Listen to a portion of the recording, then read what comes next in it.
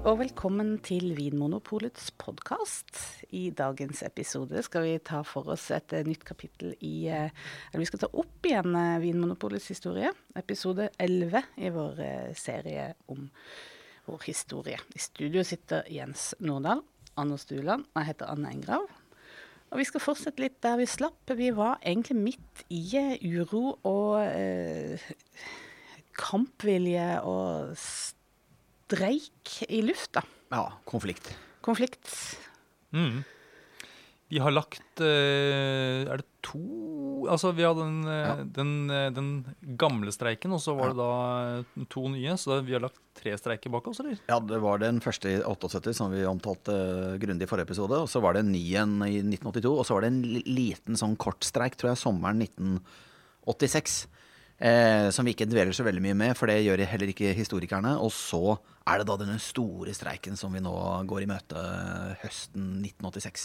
Ja, for den handler ikke om lønn, den streiken. Nei. Den handler egentlig om hvordan Vinmonopolet håndterer en ansatt, en mann, og da snakker vi da om denne Håkon Høst. Ja, fagforeningssjefen, den karismatiske fagforeningslederen Håkon Høst, som nok var en ganske kul fyr, og sikkert det fortsatt, men som da også greide å erte på seg ledelsen, altså noe voldsomt. Det skjønner vi jo. Han var brysom. For ledelsen så var han det, og så var han sikkert den beste lederen du kunne ha sett med fagforeningsøyne. Men det starter jo da med noe veldig bagatellmessig på lageret.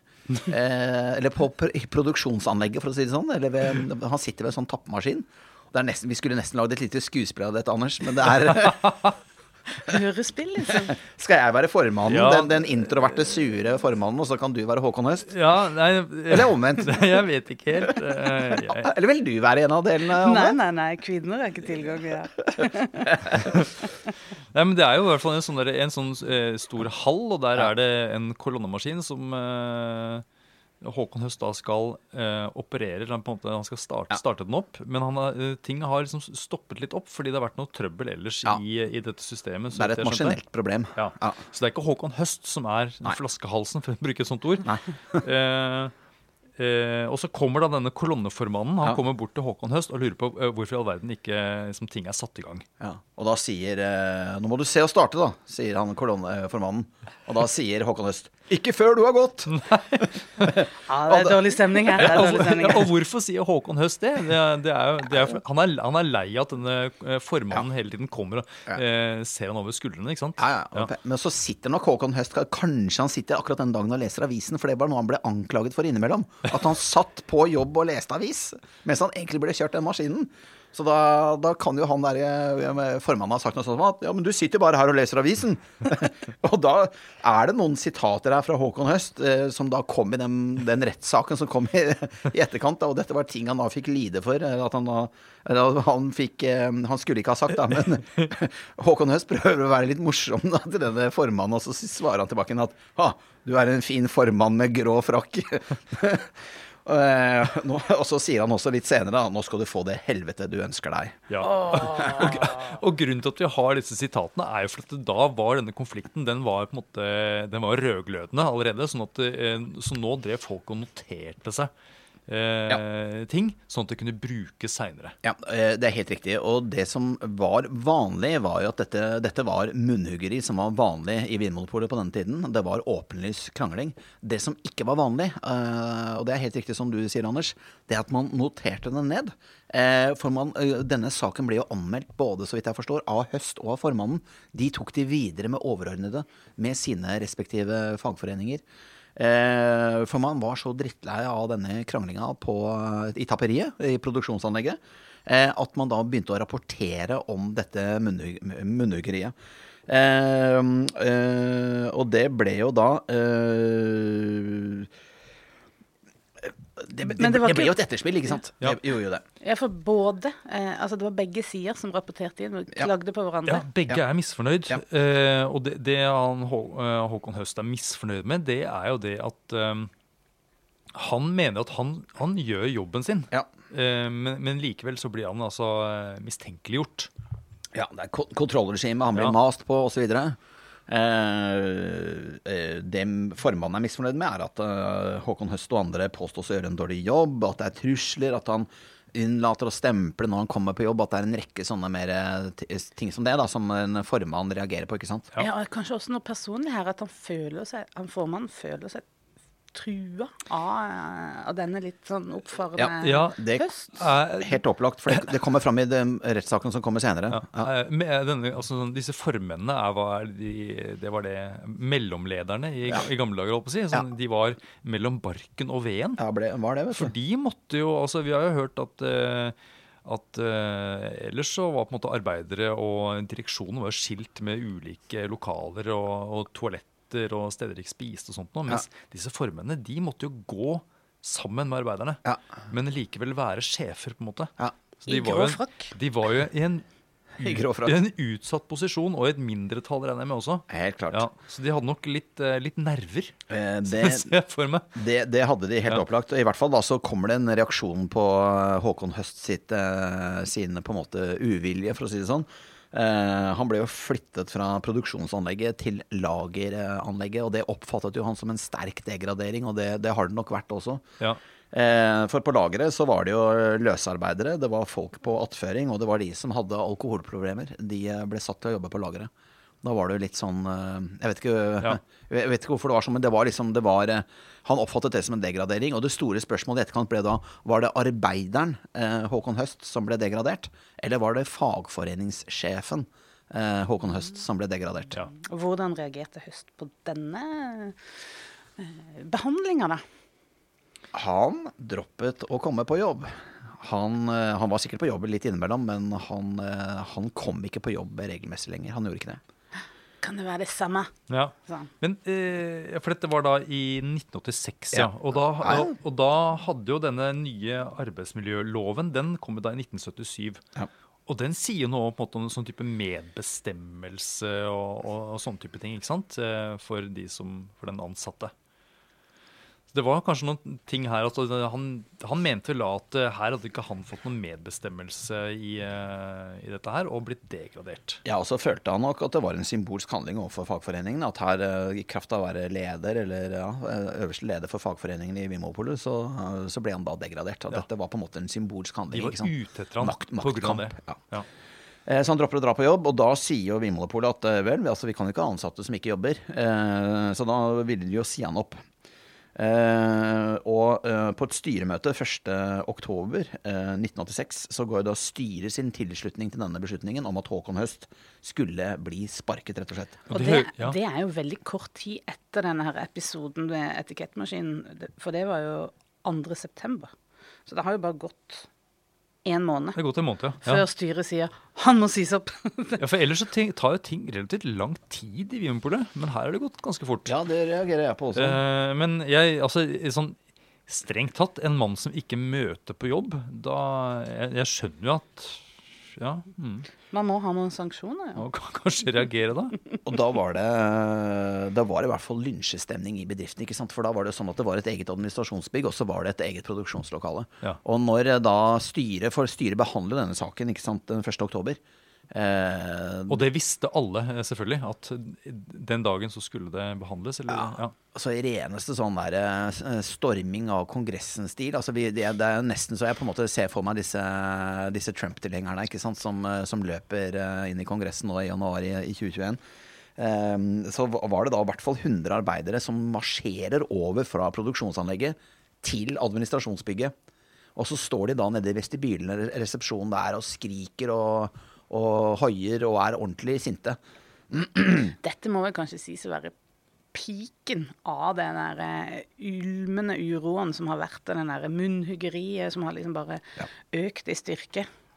De bryter seg inn, eller på en måte de kommer seg inn her da, i dette administrasjonsbygget, og det er, som det står her i bøkene, ren lynsjestemning i resepsjonen.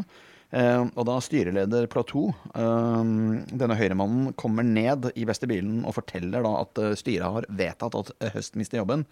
Så blir det masse buing, roping, skjellsord og høyrøstede insinuasjoner, som det heter. Så det er nok ganske mange som sier hva de har lyst til å gjøre med Plateau da, og denge han og sikkert gjøre sånne ting da, ikke sant? Sånn at det er jo Det jo, altså, misnøyen, konflikten jo veldig håndgripelig. Den til å ta og føle på. Ja, og dette en symbolsak. Fordi, som vi var inne på, at arbeiderne ellers på Hasle, de ser på dette som at de altså, dette en sanksjon mot arbeiderforeninga, og ikke bare Håkon Høst. Ja, de tenker jo at dette ikke arbeiderne Håkon Høst som får bli degradert. Dette fagforeningen. Ja. Det alle arbeiderne. Ja. Så står de sånn skulder ved skulder. Og da blir det jo da gjør arbeiderforeningen, de gjør jo alvor av truslene sine, og jeg tror de kalte det full krig. Altså hvis Håkon Høst mistet jobben, så kom det til å bli full krig. Og hva skjedde da? Jo, da tok de tok jo da et møte da, og hvor de rett og slett bare behandlet en sak, og det var altså skulle de gå til streik eller ikke. Og da var det 216 mot 1 stemme for at de skulle gå til streik. Et overveldende flertall. Men jeg håper jo at det var et sånt, et anonymt valg, eller at man... Ja, den ene. Den ene, det jo litt, ja. Vedkommende hadde... Baller?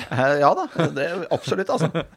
Integriteten i behold. Så de stemmer da for streik. Ja. Det blir streik. Og kravet var? Men det jo en lovstridig streik. Det var det, men det var kravet var jo at Høst skulle få tilbake jobben sin. Ja. Enkelt og greit. Ja. For her handlet det ikke om lønn? Nei. Eller arbeidsforhold, eller noen ting? Det var nok en symbolsak også, og det var nok også et spørsmål om styringsretten, altså hvordan skulle bedriften få lov til å bestemme over sine ansatte. Og dette med styringsrett jo alltid et interessant spørsmål når det konflikter mellom bedrift og ansatte, for å si det sånn. Så denne saken, sterk symbolsak, men den har jo også handlet om realpolitikk, for å si det sånn, skulle jeg tro. Det må jo ha vært... Hvis da Høst hadde fått tilbake stillingen sin, så ville jo det vært sikkert en veldig sånn viktig seier for fagforeningen, da, for arbeiderne. De kan ikke ta oss, liksom.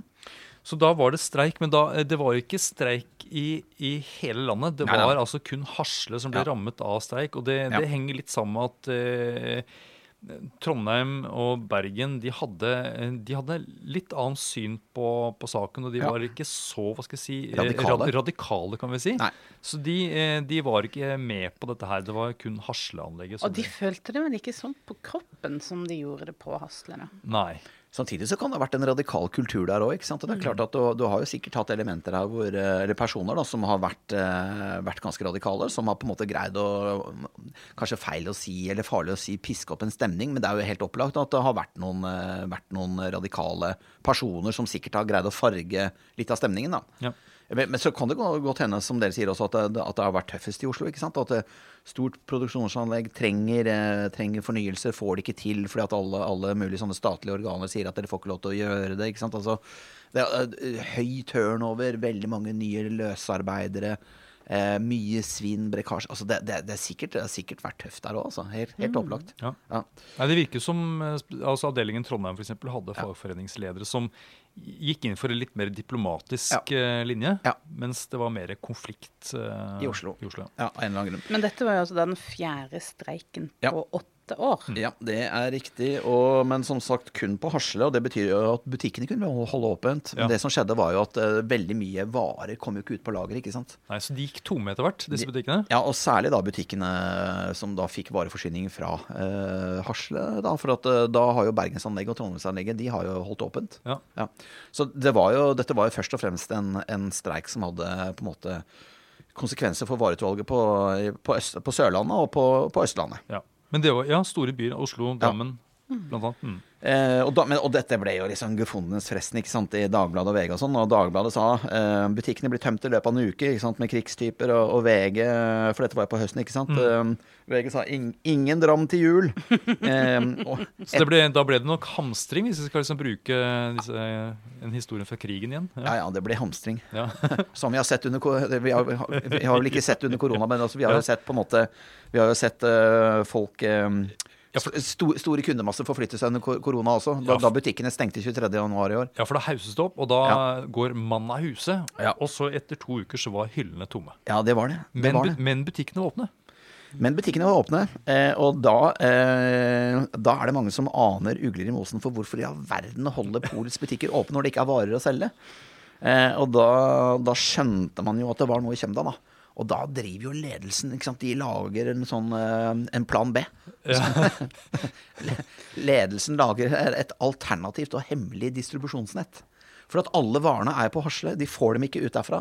Og hva gjør man da? Jo, man ønsker jo da å få, og da kan man ikke selge hjemmetappet varer, ikke sant? Da blir det jo om å gjøre å få inn mest mulig containere da fra utlandet, ikke sant? Med utenlandsktappet vare, og få det distribuert på annet vis. For det var jo, Vinmonopolets selv hadde jo distribusjon fra Hasle-anlegget, ikke sant? Og der sto jo bilene. Sånn at de måtte jo da få tak i varer fra annet sted hen, og de måtte jo også da få tak i transportører. Så de setter i gang da og gjør avtaler og får i gang et system der det skipes opp flasker fra Europa, sannsynligvis, som kommer da inn til havnene. Er det Oslo? Eller Ja, blant annet. Ja da. Og så kjøres dette da til butikkene i all hemmelighet uten at arbeiderne på Hasle vet om det. Ja, i første rekke. Ja. Men de venter, også, og jeg stusser over at ting går så raskt her, for at Håkon Høst og denne streiken, den begynner jo da i begynnelsen av oktober, ikke sant, en eller annen gang, men allerede fredag den 31. oktober, altså bare etter noen uker etter at de har gått ut i streik, så faller det jo en dom i arbeidsretten. Da har denne Håkon Høst-saken, eller Høst-saken, vært oppe og blitt behandlet av rettssystemet. Og der hadde man jo slått fast, altså arbeidsretten slo fast at bedriften hadde styringsrett, hadde rett til å si opp Håkon Høst når han ble flyttet. Og altså fra produksjonsanlegg til lager, det hadde bedriften lov til, ut fra disiplinære hensyn. Og så, når da Håkon Høst ikke kommer på jobb, når han velger å ikke dra på jobb, så har da bedriften rett til å si han opp. Det fastslår arbeidsretten 31. oktober, og det en fredag i 1986. Så her går ting veldig raskt. Men da har da Vinmonopolets ledelse i løpet av disse 3 ukene som har vært liksom, mens denne streiken har vært, de har jo da lagd dette alternative hemmelige distribusjonsnettet, men de venter med å kjøre ut varene til dommen har falt. De ønsker å ha jussen på sin side. Nettopp, de vil ha sitt på det tørre. Ja, rett og slett. Og hva gjør de der? Dere kaller det Aksjon trailer. Det ble kalt det. Ble den kalt det? Ja, den ble kalt Aksjon trailer. Det som en sånn barnekrimbok. Ja, det det her. Og da samme helg da, altså det blir jo da faktisk da lørdag 1. november og søndag 2. november, så begynner da disse hemmelige vareleveransene fra kaia i Oslo. De har da greid å hoste opp et lastebilfirma fra Askim som frakter varene ut til butikkene i Oslo. Og da Hasle har jo da på en måte vært distribusjonssentralen for hele Østlandet, ikke sant? Sånn at i løpet av den helgen så suser det da inn masse varebiler fra Gol og Hønefoss og Notodden og Kristiansand og Asker og Bærum, liksom hele dette området da. Som Hasle dekker, ikke sant? Det kommer da lokale varebiler fra alle disse samfunnene rundt omkring og henter da varer i Oslo som da polledelsen har fått inn alternativt til kaia, ikke sant, i Oslo. Så det er jo liksom, ja, nei, det er en sånn form for motstandsarbeid da, eller et eller annet sånt. Ja. Litt sånn guerilla, liksom. Ja. Men vareutvalget blir jo litt annerledes, fordi nå dette her jo en nødløsning. Dette en nødløsning i aller høyeste grad. Men det fylles allikevel opp. Butikkene begynner å få litt mer vin, litt mer brennvin igjen. Kanskje bare et par, 3-4 merker. Rødvin, ikke sant? Men det er noe i hvert fall. Det er noe. Ja. Og juledrammen blir jo da på en måte ivaretatt. Men dette blir jo storstilt kommentert, ikke sant, i VG og Dagbladet, de følger jo saken nesten online, ikke sant, de jo ute i felten og skriver om det, og det foregikk jo da, altså det oppstod da rykter, ikke sant, om at i kveld så skulle varebilene, eller i natt så skulle varebilene til polledelsen liksom kjøre ut med varer til de og de butikkene. Og da var det sånn at streikevaktene som var oppe på Hasle-anlegget, de kjørte jo rundt med sånne bilpatruljer og voktet butikkene om natten, sånn at det ikke skulle komme hemmelig varelass til butikkene om natten. Ja, litt sånn katt og mus-lek. Veldig katt og mus. Men var det åpen konfrontasjon? Ble det noe håndgemeng, eller? Det ble omtalt som nattens slag, nei, det var nok ikke batonger og folk som, jeg tror ikke det var blod som brant, men det var nok blokkering av vareleveranser, det var det. Og de ble vel respektert, disse streikevaktene, fordi altså, i hvert fall noen av disse helgene og nettene, så klarte de å stoppe ganske mange leveranser. Ja da. Det gjorde de, sånn at og vi må litt videre her til for ting skjer jo veldig raskt her da, men de kommer seg til, altså streiken blir jo løst opp etter hvert da, den gjør det. Den varer ikke i all evighet, nemlig. Og det handler om den kjennelsen da i arbeidsretten, at de hadde retten på sin side, derfor så kunne de ikke fortsette streike. Ja, det som skjedde var at etter at arbeidsretten hadde tatt den beslutningen, så sa da polledelsen at nå må alle dere som streiker opp på Hasle, nå må dere tilbake igjen på jobb i løpet av en ukes tid, hvis ikke så mister dere jobben deres. Ja, for da skjer det samme med dere som med Håkon Høst, rett og slett. Ja. Og så sa arbeiderne, så sa de nei, ikke søren. Ikke søren. De tøffet seg litt i starten, og så varte den streiken vel en uke lenger enn den kanskje egentlig burde, men så avblåste de den streiken ganske raskt. Og den uka, da drev de fortsatt med dette trailerjaget i nattens mulm og mørke? Ja da, de gjorde det. Men den ble avblåst etter et par ukers tid, og så ble LO og NAF, altså det daværende NHO, altså, og vi snakker her om toppene i arbeidslivet, ikke sant? De ble da enige om at de 7 mest sentrale skikkelsene i streiken i Vinmonopolet da skulle suspenderes i 2 år fra sine fagforeningsverv. Ja, så en smekk, rett og slett, for å være litt ulydige, fordi LO hadde da i uken før sagt at dette her burde du slutte med. Ja. Helt klart. Og så da hadde jo Håkon Høst mistet jobben sin, og streiken var avblåst, og arbeiderne var tilbake igjen på jobb, og ting begynte å rulle og gå nok en gang før julesalget da, for det var jo man ville ikke at polet skulle ha stengt til jul. Men hva gjorde arbeiderne da? Da var det jo de som var litt smarte da, for at arbeiderbevegelsen til Vinmonopolet, de tok jo et grep. De ansatte faktisk Håkon Høst som sin talsperson, eller som sin leder. Gjorde det? Ja. Så han kom tilbake? Han kom tilbake igjen. Men fikk han lov til det da?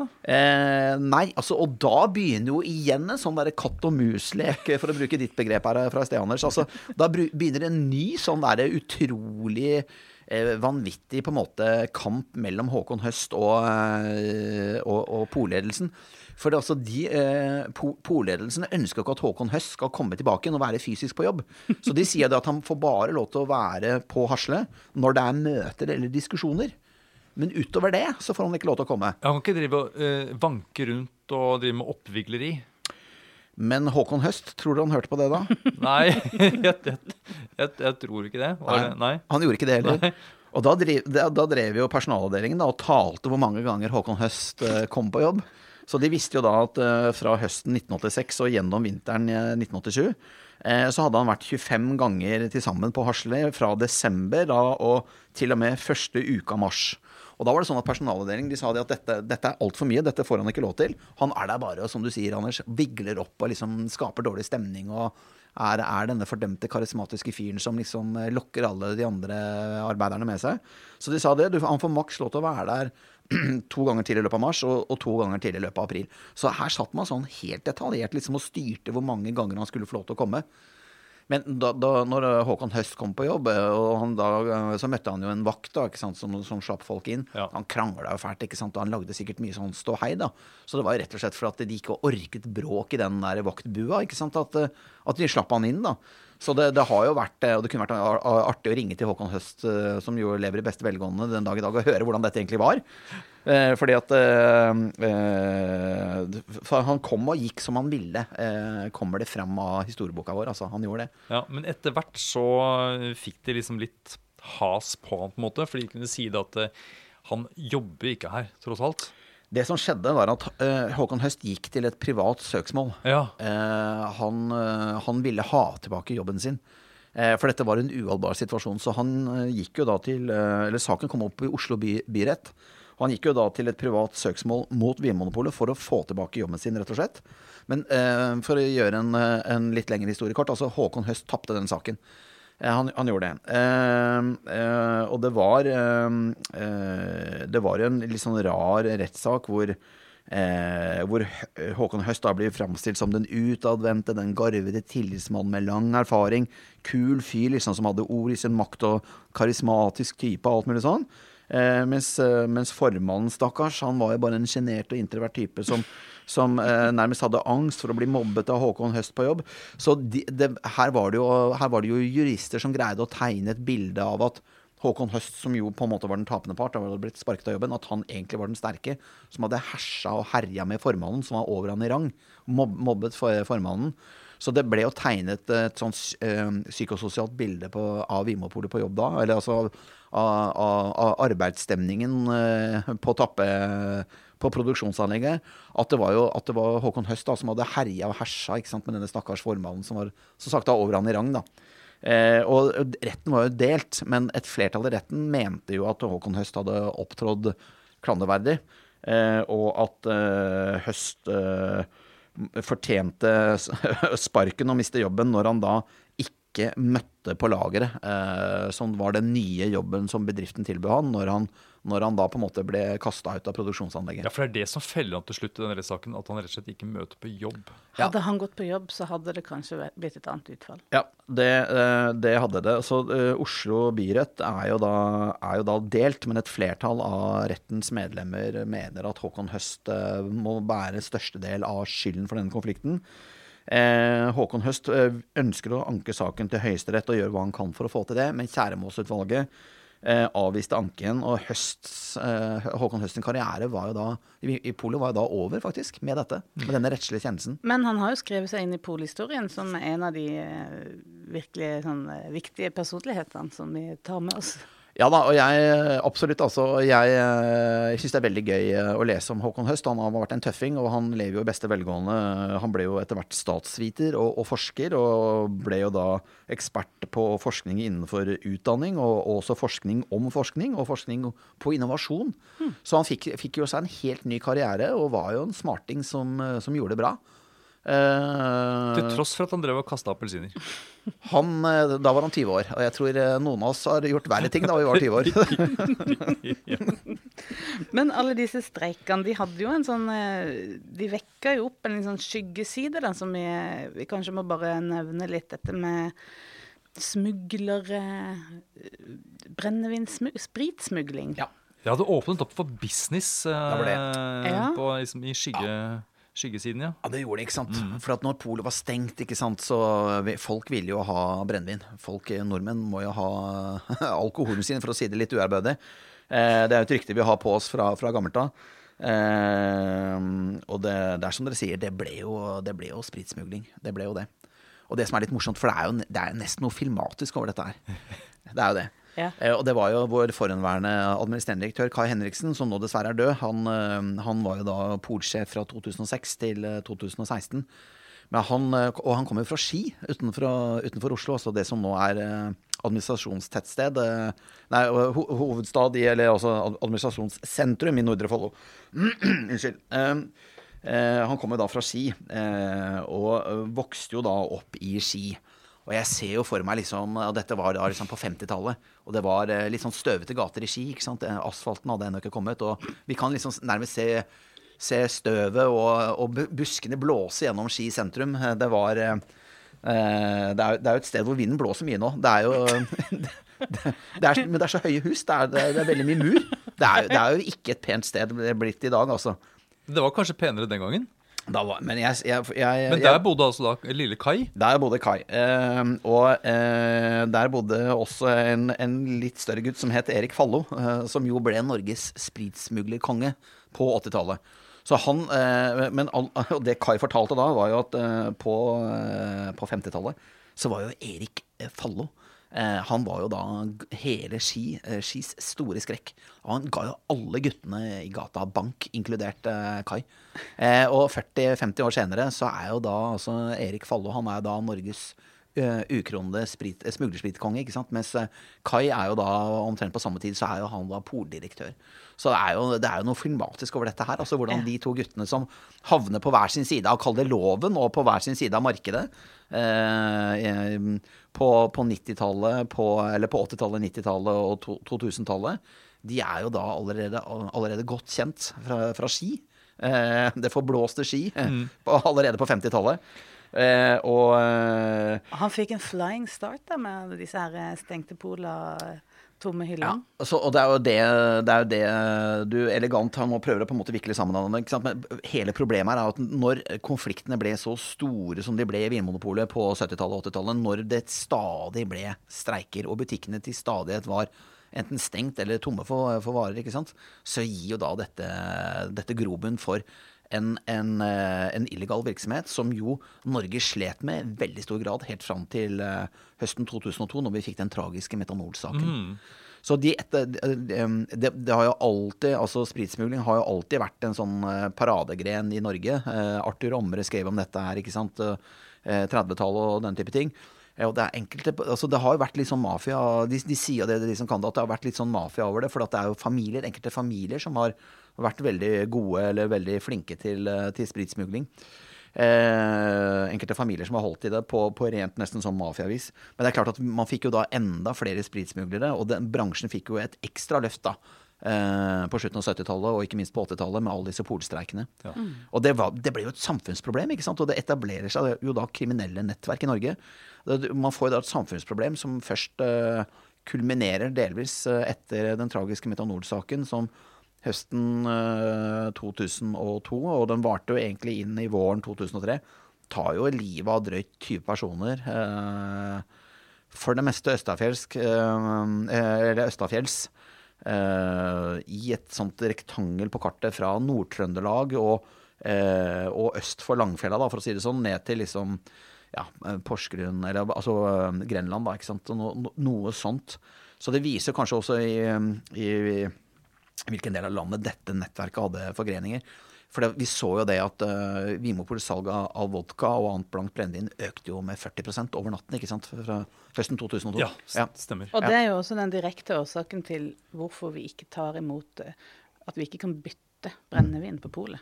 Fordi at vi må være sikre på at det våre egne varer. Så Håkon Høst og på en måte interne kamper i Vinmonopolet og streikelyst og alt mulig sånn, det skapte da strukturelle problemer man ikke kunne på en måte ane konsekvensene av, og det langsiktige konsekvenser som da hang igjen, i hvert fall til 2002. Og kanskje disse smuglernettverkene fortsatt virksomme, jeg aner ikke. Så det noe der, altså. Det noe der. Vi fremdeles i dette her opprøret, denne her splittelsen mellom ledelse og arbeidere. Hvordan, altså, du har fortalt om en liksom, at det satt inn i en liksom større sammenheng, at dette ikke bare noe vinmonopolsk. Ja, for det lett å tenke at dette var Håkon Høst sitt arbeid som førte til streikene. Men, han ble jo sett på som en hemmelig agent for AKP-ML, ikke sant? En hemmelig agent, faktisk. Ja, marxist-leninistene. Ja. Og i 1987, altså straks disse streikene og kampene var over, så gikk jo de daværende poltoppene Rolf Hansen, som var styreleder, og Kjell Christensen, og denne Kjell Christensen, som vel var nestleder i styret, og som da jobbet på SMK, som jeg snakket om tidligere i forrige episode. De gikk jo da ut med påstander om at de hadde begynt å jobbe i Vinmonopolet rundt 1980, begge to, for å ta opp kampen med AKP-ML, altså marxist-leninistene, altså veldig, veldig radikale kommunister, ikke sant? Stalinister, altså de ble omtalt som stalinister, ikke sant? Som da regjerte i Vinmonopolet og andre steder. Og Arne Halvorsen, som da var denne informasjonssjefen til Vinmonopolet på den tiden, han sa det at Vinmonopolets ledelse, de kjempet jo mot marxist-leninistene, fordi de holdt på med samfunnsnedbrytende krefter, både generelt i samfunnet, men også i Vinmonopolet. Og det var dette som gjorde denne kampen, ledelsens kamp mot arbeiderforeningen i Vinmonopolet, mot fagforeningen og Håkon Høst. Det var det som gjorde den kampen så viktig. For ledelsen levde jo i en konspirasjon om at de så altså en konspirasjon bak de streikende arbeiderne. Du sa jo i stad, Jens, at flere av de som var i ledelsen i Vinmonopolet, de hadde tette bånd til Arbeiderpartiet. Ja. Ikke sant? Ja. Og AKP ML, de var jo Ja. De så jo nesten på Arbeiderpartiet som fienden. Ja, det var det de gjorde. Ja. De så på Arbeiderpartiet som fienden. De så på Arbeiderpartiet som et statsbærende, maktbærende, maktmisbrukende parti. Ja, så det var en politisk konflikt også, rett og slett, mellom ledelse og arbeidere. Ja, og Selv om det kanskje, finnes det bevis for at det var AKP-ML-infiltratører blant arbeiderne? det var i hvert fall det som var hypotesen, og det var det de mente da, at AKP-ML hadde strategisk utplassert unge radikale akademikere i arbeidslivet. Med langt hår. Og ubarberte. Fortrinnsvis da i viktige samfunnsinstitusjoner og viktige bedrifter. Og du stiller her et veldig godt spørsmål, Anders. Var de agenter, hemmelige agenter for AKP-ML? Jeg synes jo dette begynner å lukte av drøye konspirasjonsteorier. Ja, det var jo litt noia på den tiden. Ja. Og man leser da dette inn i en sånn overordnet kamp mellom liksom kapitalismen og kommunismen, altså USA og Sovjet, ikke sant? Altså det liksom det som den ideologiske overbygningen. Ja, det var mapper, Ja. husker jeg. Dette har historikerne tatt på den alvor da, og man har, visst var det mapper, og det var veldig mye rart, ikke sant? Ja. De sier jo det da at streiken i 1978 kom før de unge radikale arbeiderne hadde blitt særlig synlige i bedriften. Så den første streiken, den hadde jo bred støtte knyttet til alle disse mer sånn strukturelle utfordringene som Polet opplevde, som vi snakket om i forrige episode, ikke sant? At man på en måte, med Polet og Polets ledelse og bedriften som sådan, møtte jo problemer uansett hvor den så, og hadde også store interne problemer. Så da var det jo bred misnøye i fagforeningen med autoritær ledelse, eller påstander om det, om kapasitetspress, om gjennomtrekk og lønnsutvikling. Så man var jo veldig misfornøyd med tingenes tilstand. Og dette var jo de brede lag av arbeiderne i Vinmonopolet som mente dette. Så kan man jo da stille seg spørsmål, kan AKP ha kuppet fagforeningene ved hjelp av medlemsbladet da, mot Pol, ved hjelp av dreven møteteknikk, kontroll på dagsorden, avstemmingsrekkefølge, en rekke sånne subtile ting som man jo lærer seg ganske raskt hvis man på en måte, hvis man er i politikken eller er fagforeningsengasjert og så videre. Og da sier jo historikerne at det er veldig vanskelig å besvare et sånt spørsmål i etterkant. Det de sier jo at tonen var hard på begge sider. Det var kuler og krutt, og det var jo armbruk, for å si det sånn. Det var muskelbruk. Det har vært tøft, altså. Og det er vanskelig å felle en dom i etterkant, men når ledelsen da, de oppegående folkene i ledelsen faktisk tror at Håkon Høst og de andre agenter for AKP-ML, og at vi liksom snakker om en sånn kommunistisk kupp. De lever i den virkelighetsforståelsen. Jeg synes jo det høres helt riv ruskende ut i etterkant.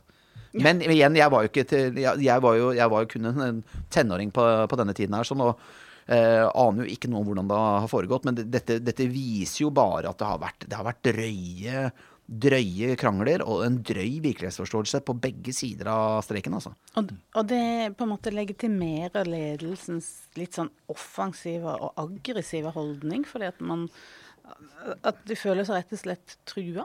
De gjør jo det da. Ja. Ja, rett eller galt. Og de kan jo sannsynligvis da også hatt støtte fra Arbeiderpartiet ellers, altså politisk hold, at de har hatt ryggdekning for å være litt harde. Absolutt. Og det er jo da en urolig tid i norsk historie, hvis vi skal tro Berge Furre, ikke sant? Han sier jo det at perioden fra 1950 til 1970 ble omtalt som den store sosialdemokratiske orden. Berge Furre jo da tidligere SV-politiker og ikke minst en meget velansett historiker. Og han sa jo da at på 50-tallet så var det jo egentlig Norge et veldig ordnet samfunn. Folk lot seg styre, og de oppførte seg skikkelig. Og denne ordenen, det at det liksom var så rolig og ordentlig, det ble muliggjort ved et løfte om velstand i fremtiden. Produktivitetsvekst, mer velstand og så videre, ikke sant? Men så sprekker det rundt 1980, ikke sant? Og polstreiken i 1978, og de polstreikene som kom i 1982 og senere i 1986, ble sett på som en del av denne uroen i samfunnet, men det ble jo også på en måte sett på, polstreiken i 1978 ble jo sett på som et opprør mot denne solidaritetslinjen. Altså da hadde de streikende polarbeiderne fått nok. De var møkklei av å få dårlige lønnsoppgjør, de var lei av å ikke bli tilgodesett, de var lei av å sakke akterut, og den samfunnskontrakten som da regjerte etter annen verdenskrig, den sprakk rundt 1980, fordi du da fikk dette røde opprøret som vi har snakket mye om nå, ikke sant? Men det var også et grønt opprør, altså miljøvern, natur, altså kamp for natur og så videre, sto også veldig sterkt på 70-tallet. Og så var det også dette blå opprøret, ikke sant, som vi har snakket om, høyrebølgen, som jo på en måte kanskje når sin topp noen år senere, med jappetiden, som jo blir tema for neste episode. Men det var mye svingninger i spill på denne tiden her. Både røde og grønne og blå understrømmer. Uansett så blir det jo da ny ledelse i Vinmonopolet, og for så vidt også ny maktkamp. Ja, vil du si at dette her at ledelsen må gå på grunn av dette, eller det en naturlig avgang? Jeg tror de slitne. Per Antonsen, som hadde vært poldirektør i 17 år, egentlig fra 1970 etter at Lindemann pensjonerte seg. Han hadde også vært en del av Vinmonopolets ledelse i 30 år til sammen. Per Antonsen, han takk for seg. Og jeg vet ikke om det tilfeldig eller ikke, men han sikkert sliten. Og det hadde vært krevende år, og det hadde kostet voldsomt. Polledelsen hadde jo fått veldig mye kritikk. Og hadde også mistet veldig mye goodwill i det politiske miljøet, og daværende sosialminister, for Polet sorterte jo under sosialdepartementet på den tiden, daværende sosialminister Tove Strand Gerhardsen ville jo ordne opp i dette her, sånn. Hun var jo ordentlig misfornøyd med at Vinmonopolets ledelse hadde lagt seg så mye ut, altså med egne ansatte.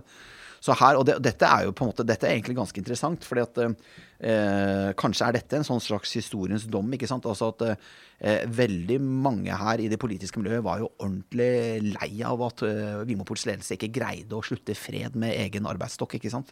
Så det kanskje dere har jo vært litt på sporet av det resonemanget her begge to i denne episoden, ikke sant? At kanskje sitter polledelsen her faktisk med et ganske stort ansvar for at det gikk som det gikk.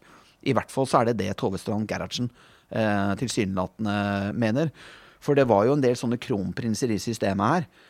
Både denne Rolf Hansen som var styreleder, og som hadde vært noen minister under Nordli og litt sånn forskjellig.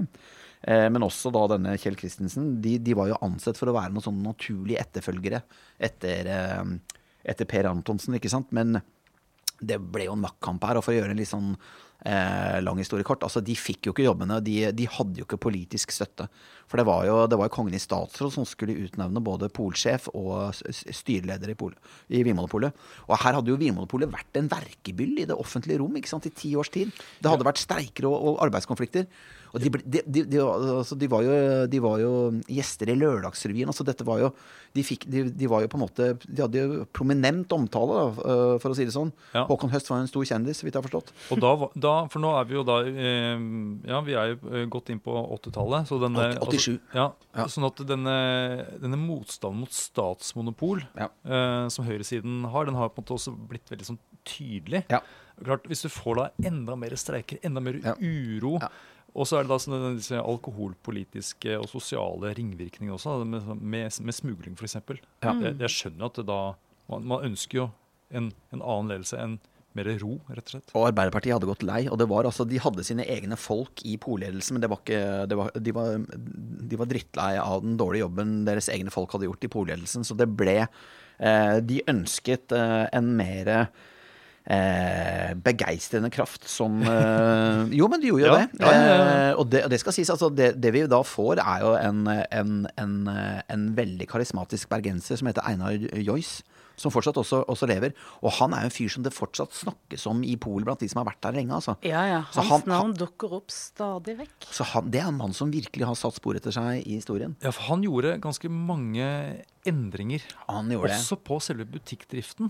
Men det skal vi jo høre mer om. I neste episode, men han var, altså Tove Strand Gerhardsen ville jo da ha en person som kunne begeistre, en som kunne drive business, en som skulle si farvel til konflikten, ikke sant?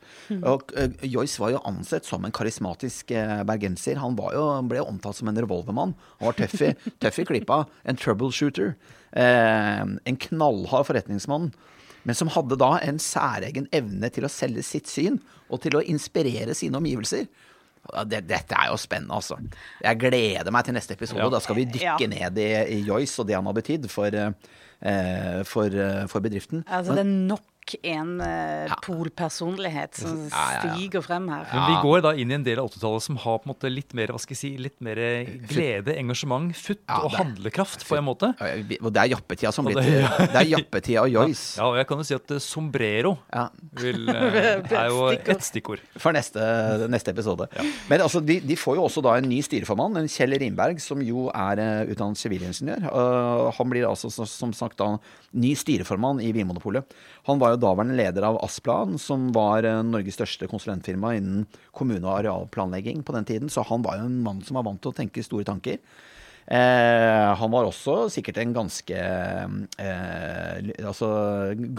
på en måte handlekraftig. Det var det de ønsket å være, ikke sant? Joyce og Rimberg, dette var litt sånn hotshots fra næringslivet, ikke sant? Og de var jo smarte. Det første de gjør, det jo å skvære opp med fagforeningene. Så det Joyce gjorde av alle ting, han dro til Strømmen jernbanestasjon, der det var handshake med Håkon Høst. Selvfølgelig da et håndtrykk som ble kringkastet på Lørdagsrevyen. Dette var liksom topp underholdning i Norge i 1987. Det var det første han gjorde. Og Joyce ble jo advart mot å dra til Strømmen. Og hvorfor valgte de Strømmen? Det en gåte. Men altså, de dro i hvert fall til Strømmen jernbanestasjon, og der tok de dette håndtrykket, og så var denne konflikten mellom ledelse og fagforening da lagt litt død.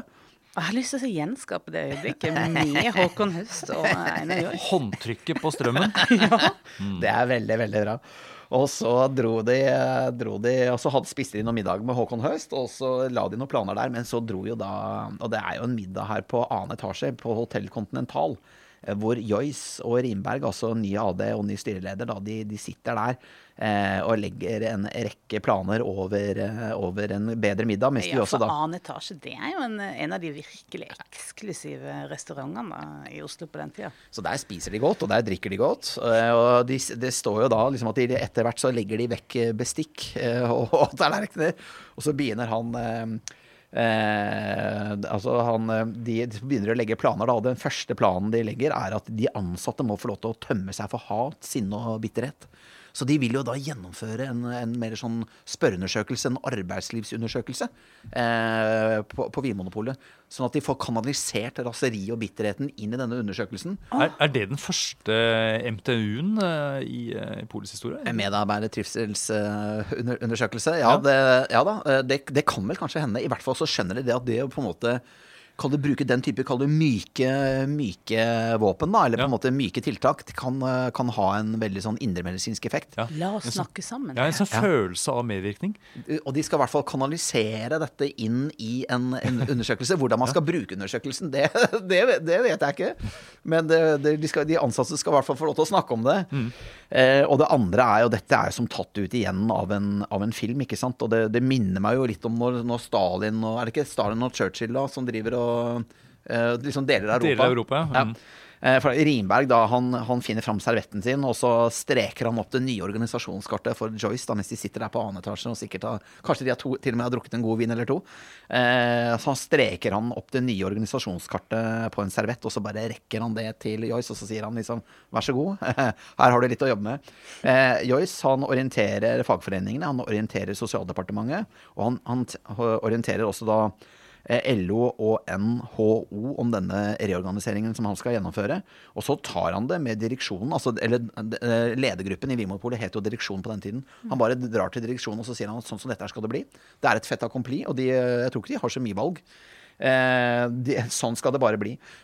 Og Joyce ville jo være handlekraftig. Han ville være hard og handlekraftig. Og på veien ut av Continental, når de da har streket opp den nye fremtiden, så gir Kjell Rimberg Einar Joyce et godt råd. Og dette blir jo liksom opptakten til neste episode. Men han sier det. Gjør så mye du kan, så fort du kan, slik at ingen rekker å stoppe deg. Det rådet han får. Nå fikk jeg litt gåsehud.